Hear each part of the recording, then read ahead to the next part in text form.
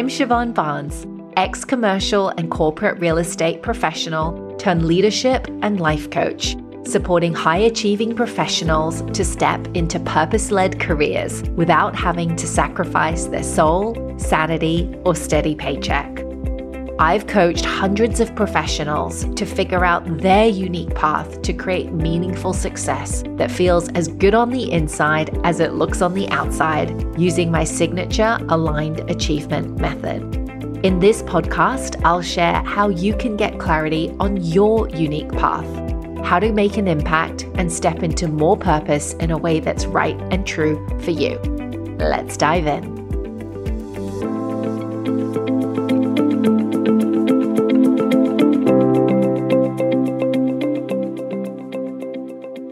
Hello, and welcome back to the Aligned Achiever podcast. Did you know that the average amount of time that we spend at work is about 35 hours per week, and that adds up to just under 1,800 hours per year and 85,000 hours in a lifetime? Why am I sharing these numbers with you? Well, we spend more time in relationship to the people that we work with compared to those in our personal life. And oftentimes, who we work with isn't by choice. We don't make those choices. Yes, we decide to work at an organization, but we never fully know who it is that we're going to work with. And sometimes conflict is just inevitable. In today's podcast, we're talking about how to handle difficult coworkers, bosses, and particularly micromanagers, so that you know how to deal with difficult people that you can't consciously cut out of your life. I'm going to be really honest here and tell you that this topic is something that I've really challenged with in my own life. Conflict is not something that I love, and communication, to speak up and to be courageous, to actually have a point of view and share what I'm thinking, has been something I've had to work on. And so today, my intention is to really support you to be able to feel like you've got some tools and resources to be able to speak up, speak out, and to handle these people in your life, because the worst thing we can do is just keep on going, hope the problem will go away, when you and I both know that there are things that we need to look at so that we can address this. Because if we don't, there are three things that can happen. Number one, if you don't learn how to handle difficult coworkers, bosses, and micromanagers, it can have an impact on your productivity and your morale, whether that's you or also the team. Difficult colleagues or managers, they can create really toxic work environments that can lead to less productivity. And if left unaddressed, it can affect the whole team's performance and even retention rates.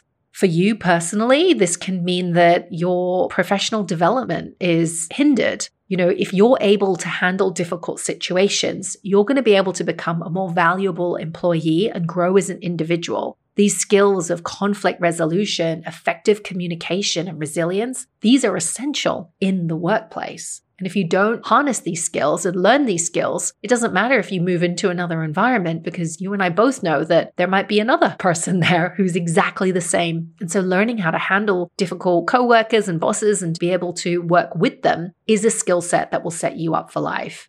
And if you don't address it, it's going to be very challenging to maintain a healthy work-life balance. Because if you let this person continue to add stress into your life to make you miserable, it will spill into your personal life. And if you're able to address the situation, you can create a healthy work environment and reduce the negative impact on your personal life. And you can feel like you're much, much happier where you are. So if you're going through this and you're dealing with somebody who's really difficult, firstly, my heart goes out to you. It is not easy. But number two, let it be an opportunity to practice the skill set, the ability to be able to communicate effectively, to learn those conflict resolution skills, and to build resilience. Now, the question that I often get asked in my coaching sessions is, how do I respectfully honor the power dynamic at play? So how do I speak up to people who are more senior than me? If they're the difficult ones, they've got the power. Don't I have to do what they want? And look, I hear you. Disagreeing with someone who's more senior than you, it can be intimidating. But at the same time, it's really important to express your opinions and ideas in a respectful and professional manner. Yes, a senior leader knows a lot, but they're not on the ground. They're not doing the day-to-day like you are. And your opinions, your point of view, what you see, that matters. So I want to share with you some tips for respectfully disagreeing with a senior colleague, a boss, or a manager so that you feel equipped to be able to handle that conversation. So here are 6 things that you can do. First and foremost, choose the right time and place to have a conversation. Choose a time when the person you're communicating with isn't too busy, not too stressed, and choose a private setting where you can have a respectful and constructive conversation without distractions.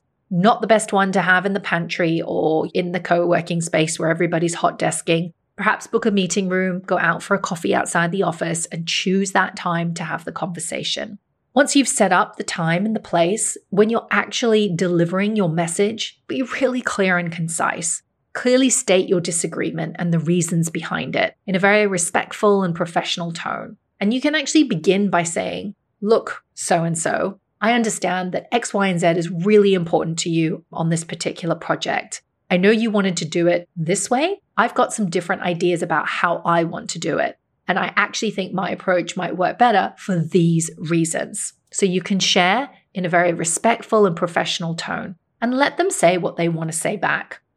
The third thing you can do is listen actively. So listen to this colleague, this senior manager, this leader, listen to their response and try to understand their perspective, remembering what that common goal is. And be open-minded and considerate of their opinion, even if you disagree with it. Once you've listened to what they've had to say, then number 4, what you can do is you can offer alternative solutions or suggestions that might help resolve the disagreement or address the issue at hand.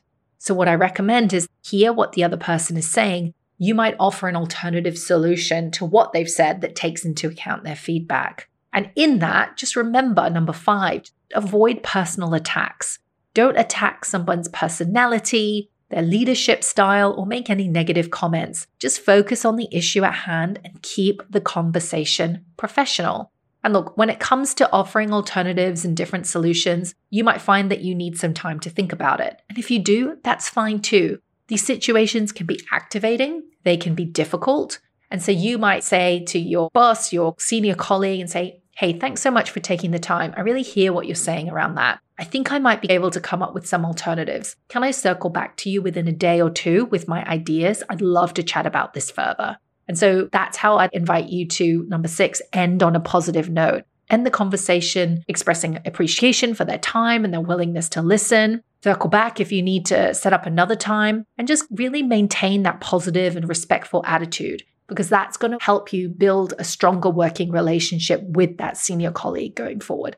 All right, now let's pivot into what to do on a longer term basis. So yes, okay, you might want to disagree with a coworker, a boss, a senior colleague on a one-off project, but how about a longer-term working relationship? The next question I often get asked by my clients is, well, how do I respectfully set up boundaries with my boss, senior leadership, etc., without upsetting them? And it can be hard, right? Again, it comes back to that power dynamic where we feel or can feel like we must listen and we must do as our boss says. So setting boundaries with senior leadership or your boss, that can absolutely be a very delicate matter. And again, it's really important to be very clear in your communication. So very similar to what I shared previously in terms of picking the place that you're having the conversation, being clear and concise and offering solutions. The only thing that I would really add is just be professional. Maintain a professional tone and demeanor and acknowledge the value your boss or your senior leader brings to the organization. And be firm, right? Be firm in setting boundaries and say, look, I want to do a good job. I want to do whatever is aligned with your boss and you. I want to be able to deliver high quality work to that client. I want to be able to put my all into that pitch that's due on Friday. If I'm going to do that, I need to make sure that I'm not suddenly pulled into a business development meeting that I am not best suited to use that time for, whatever it might be, for example, right? Being really clear on what that priority is and setting a boundary around that. By setting those boundaries in a very respectful and professional manner, then you can establish clear expectations and create a more productive and positive working relationship with your boss or that senior leader. So just remember, boundaries are there to help you do your job better. You cannot spread yourself too thin. You cannot do too much. And when you state why that boundary is in place, so let's say, for example, I'm not going to take on any other responsibilities from now until next week because I'm focusing on this pitch or whatever it might be, right? These are just hypothetical examples because this is a priority. Then your manager knows, okay, well, that's the reason why you might be pulled away from the real important work. And so setting these boundaries in place is really, really important. And you're kind of also training your boss to know how to handle you because truth be told, your manager, your boss, they want to get the best out of you so that they can look good and they can do a good job. And so remember, setting boundaries is really about doing as good a job that you can do, and that in turn benefits them. Might not be something that they like or want in the immediate term, but remember to bring it back to that common goal that you both have. To make it a bit easier to think about how to communicate with a micromanager or with a boss, here are a few things. Particularly with micromanagers, I know it can be very difficult because you can feel like you're being checked on every 2 seconds. There can be a feeling of, I don't feel trusted. They don't see the value in what I'm doing. We can go down a very negative mindset if we're working with a manager. And it often says more about your manager than it says about you. So here are a few things that I recommend if you are working with a micromanager to really ease that relationship. First and foremost, a micromanager is typically micromanaging because they want to make sure that you're doing a good job and they want to deliver on a particular target or a certain level of performance. So there are a few things that you can do. Number one, get really clear on your manager's expectations. Speak to them to establish really clear expectations and boundaries for your roles and your responsibilities. This can help to reduce micromanaging behavior and give you more autonomy. You might say, all right, specifically, what is the role here? What am I responsible for? And then what you can do when you speak to your micromanager is you can be proactive. You can keep your micromanager informed of your progress on a regular basis. Perhaps you send them a daily email or you have a 15-minute check-in at the start of every day. Whatever is needed. And just know that sometimes we need to establish these things more at the beginning and build trust. And eventually this will reduce the need as you go on because your micromanager might be getting used to you. They might be thinking, can I trust this person? And sometimes we've got to build up that trust. So being proactive, providing regular updates, that can really just help to build trust and also ease your micromanager's concerns and fears around performance. And when you are having those check-ins, focus on the results. So when you're having those check-ins, emphasize the results of your work rather than the process. Just show your micromanager how your work is contributing to the overall goals of the team, what they think, the organization. And if you can, use some data and evidence to support your position and demonstrate the impact of your work. In doing that, you're going to help build credibility and reduce the need for micromanagement. You're going to show you're a self-starter and that you can get things done. You know what to focus on and they can let go and release the reins a little bit. And don't forget, you can use quite assertive language to communicate your needs. You don't have to be accusatory or confrontational, but you can be very clear on like, this is my role. This is what I've done. These are the results. This is why it's important, and speak to it very much like that. And keep your micromanager informed of any changes or unexpected developments. Tell them, I will tell you if something goes off plan. You'll be the first to know. Just again, setting the boundaries, setting the working relationship so that they can trust you to share with them when something isn't going according to plan. And that's really going to help reduce anxiety and prevent micromanagement. When you have those conversations, just end each communication on a very positive note, just saying, hey, thanks for your time and your willingness to listen. Really happy we could do this check-in. And you're just going to be able to build a stronger relationship. And as you do that, then it's going to be easier. Your trust is going to build up with this micromanager and things will become much, much easier. But I totally appreciate it's not easy in the moment.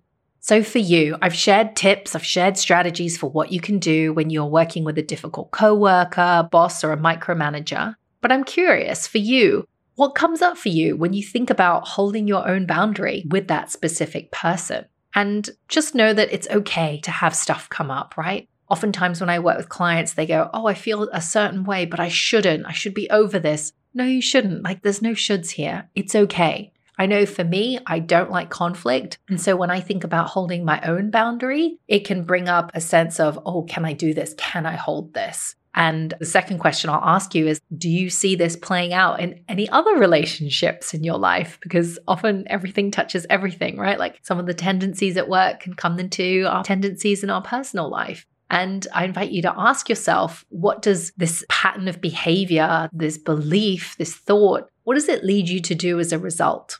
So for me, I mentioned I don't like conflict. I can tend to have a bit of an avoidance strategy and not deal and let things get worse or get more annoyed because I haven't had the conversation. And the final question I'll ask you is this pattern of behavior really serving you? Oftentimes, the answer will be no, and that's okay. We're all here to learn and grow. We're here to work through the things that we find hard. And, you can build your muscle and become more courageous and have better communication skills and be more resilient. And know that we will circle back around and there will be another opportunity to practice that. And so it really is a journey. And if you feel like you need support around this, I can help you. I'm offering a number of aligned mindset intensives this month, and these are really an opportunity to get to the root challenge behind speaking up, taking up space, using your voice, standing up to people in positions of power. And if you'd like support around that, you can read all about the Aligned Mindset Intensive, and I'll pop a link to that over in the show notes, which you can check out over at siobhanbarnes.com/62. That's the number 62.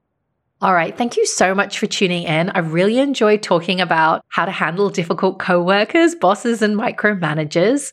Today, we've spoken about the 3 negative consequences of not addressing this challenge and how it can wreak havoc on your well-being, your self-belief, and your self-esteem. We've spoken about how do you respectfully decline or honor a boundary with senior people without offending them, and how to set up boundaries with people who are more senior, and specifically around micromanagers, how you can begin to set up a working relationship to build trust, to build credibility so that eventually you can have a bit more autonomy in your role.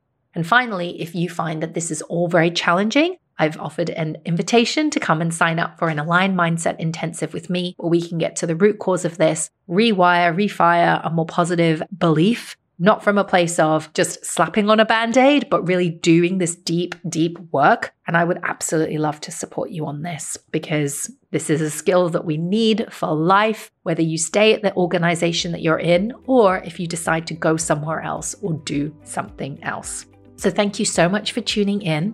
And please remember, you are here for a reason, beyond merely hustling, grinding, and merely surviving. You matter.